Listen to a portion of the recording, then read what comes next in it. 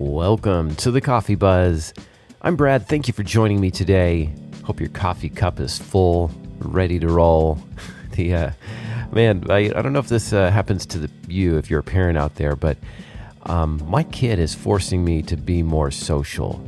You know, I now have to occasionally do a play date, which is a new thing for me. They didn't have these when I was a kid, but hey, you adapt, you change with the times.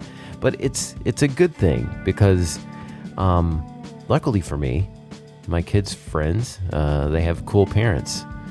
And I was at a friend's at a play date last weekend, and they asked, hey, would you like a sparkling water or a coffee? And of course, even though it was like 3 p.m, when they said coffee, my ears perked up. They immediately could tell that that's the direction I wanted to go.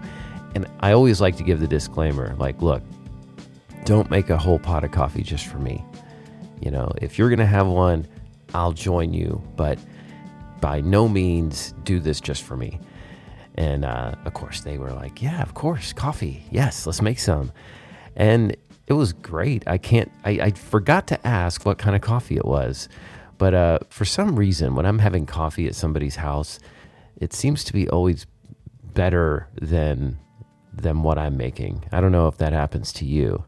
But yeah, thanks for the coffee, Lauren. Hopefully we can do that again. Have you heard that the AI wars are heating up? It seems like Microsoft is really pushing the race right now they've went from, their first version of GPT to a new one. And it's kind of crazy how much it's improved just in like a 5-month period of time. It was, just to give you an example, they gave ChatGPT the bar exam when it was, brand new, and it scored like in the bottom 10%. I mean, it passed the bar, which is impressive, but it was in the bottom 10%. And the new one, they gave it a new test, and apparently it's now in the 90th percentile of people that take the bar, that's quite an exponential leap. And of course, people are freaking out. I mean, some study came out that said that as many as 80% of the jobs are going to be affected here in the U.S. by AI. And by affected, I don't think it's going to be a good way. I mean, somebody did ask ChatGPT, like, hey, are you going to take all the jobs? And the response was kind of funny. It said, it was like there could be more jobs for people, like helping AI develop or helping AI get implemented. It was all these jobs around AI. It didn't give me the warm and fuzzies on that answer. I don't think that. I don't think there's going to be new AI jobs, because it seems like, and I don't think we're there yet, but it's headed towards, instead of artificial intelligence, it's artificial general intelligence. That's kind of the next iteration. And this is where it starts to basically improve itself. I know that the first version of ChatGPT was kind of a closed-end system, like it was not connected to the internet.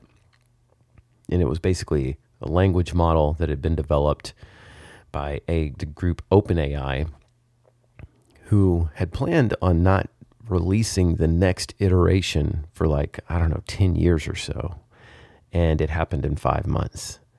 And so if that's the direction we're going, I mean, this thing is heating up fast. And one of the ways that they were able to speed this up so quickly, they being Microsoft, is that they had what was called the AI ethics team, that would sort of kind of be the brakes, if you will, for the development, to tell them like, hey, you know what, let's hold off for a while. Let's develop this and research this before it, goes to that next step. And Microsoft said, you know what, we're just going to get rid of that whole team. And we're just going to go full steam ahead, no brakes, no guardrails. And a lot of other companies are freaking out a little bit about that. I know that Elon Musk and the former one of the founders of Apple, Steve Wozniak, along with all these other companies, have basically written an open letter to all the companies developing AI to say, hey, let's take a 6-month, breather on this, a moratorium.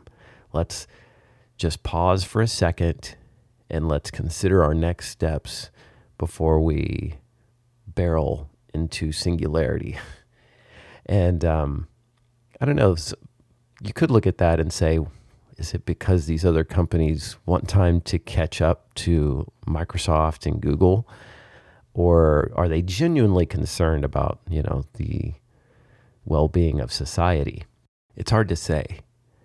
And I don't know what the right answer is, but when you have a company like Microsoft that's firing their AI ethics team, doesn't sound like a great thing.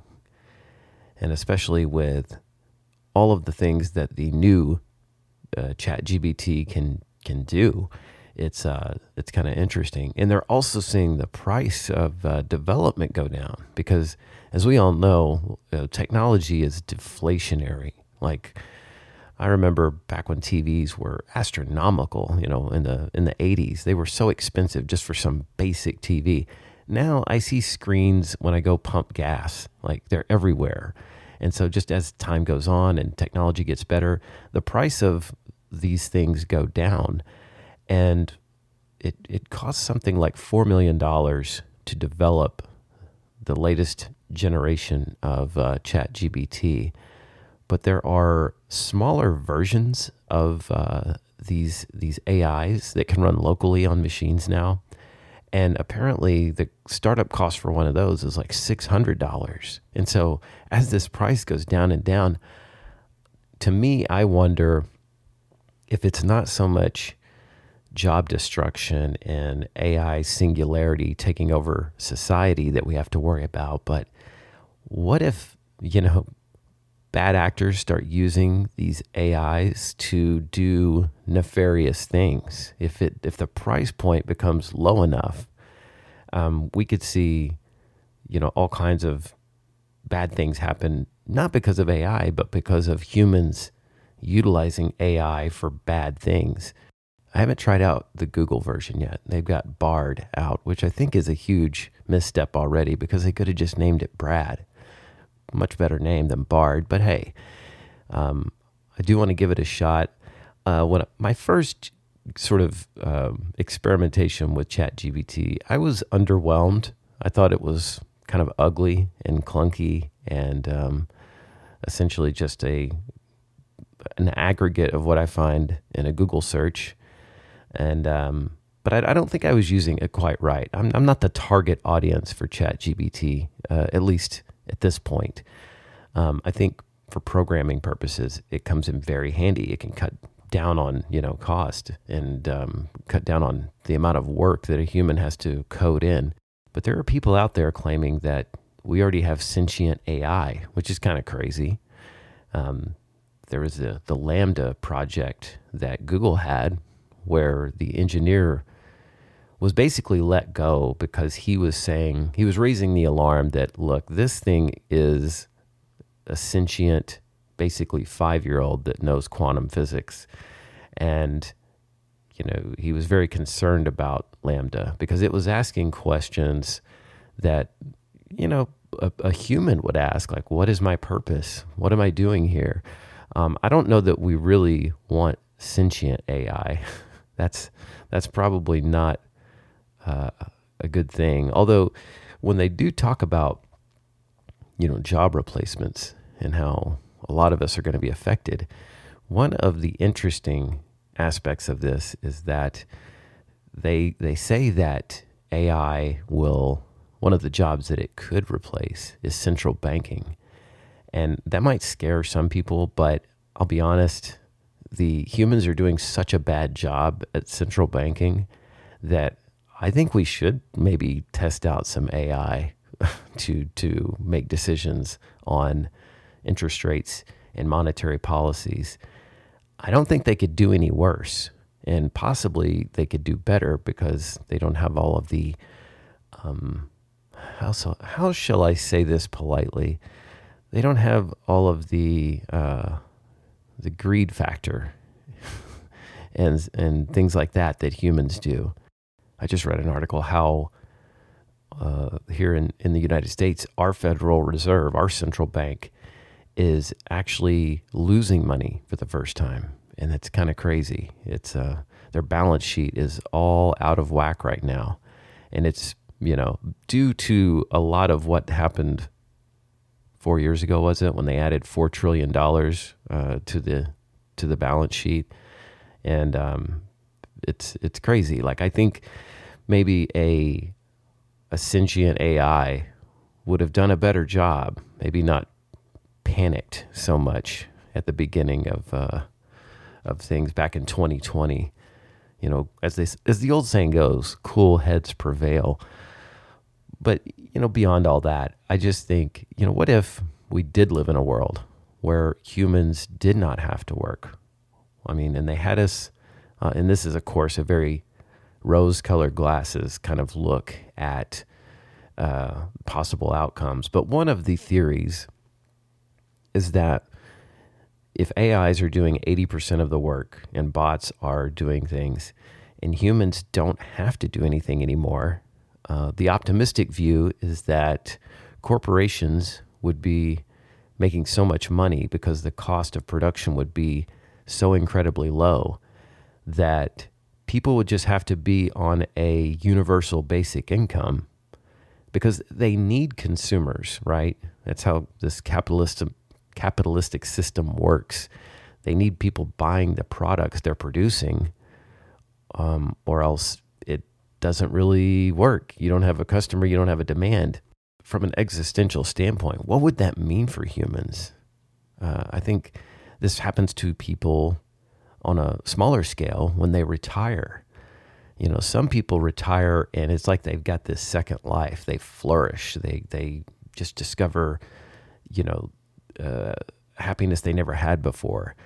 And other people that maybe were too identified, with their job, after they retire, there's just like this vacuum, and they don't go out, they don't do as much, and they become a little bit more sedentary, and typically the quality of life decreases.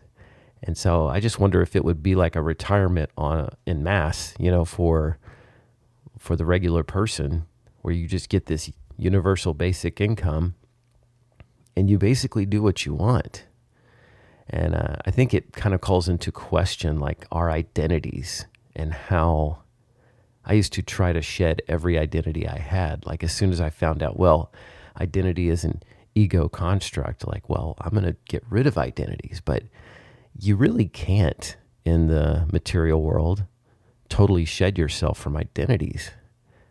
But for me, I think the trick is that you can have an identity. You can embrace that identity, but maybe don't put your whole existence into that identity continuing, because things change. I had a friend the other day that we hadn't talked in quite a while, and he was like, "Hey, Brad, you still playing guitar?" And I was like, "Oh my God, I'm not."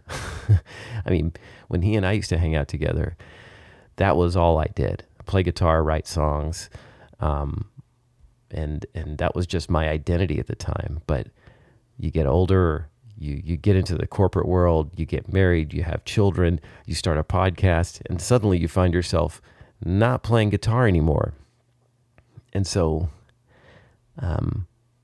that's an identity I think I want to embrace. That's probably what I would do, I guess, if they said, "Brad, you don't have to work. Here's your universal basic income." But I could see being very happy with just playing guitar and going into the woods every day for an hour or two. But yeah, let me know what you think. Do you think this is going to be a situation where humans have to completely reinvent themselves with other tasks? Would it lead to civil unrest because people wouldn't have enough things to do? I mean, people complain about their jobs, but it does give us sort of this bone to chew on like a dog, right? I mean, what would we do without that? That's the big question. because I feel like right now we're kind of like human doings, not human beings. And I can't decide if universal basic income would be a positive or a negative. But let me know what you think, because you're probably smarter than me. Shoot me an email at thecoffeebuzzpodcast@gmail.com, or you can find me on the social, the Coffee Buzz Podcast PC on Instagram. Well, thank you so much for listening. I really appreciate it, and I will talk to you next week.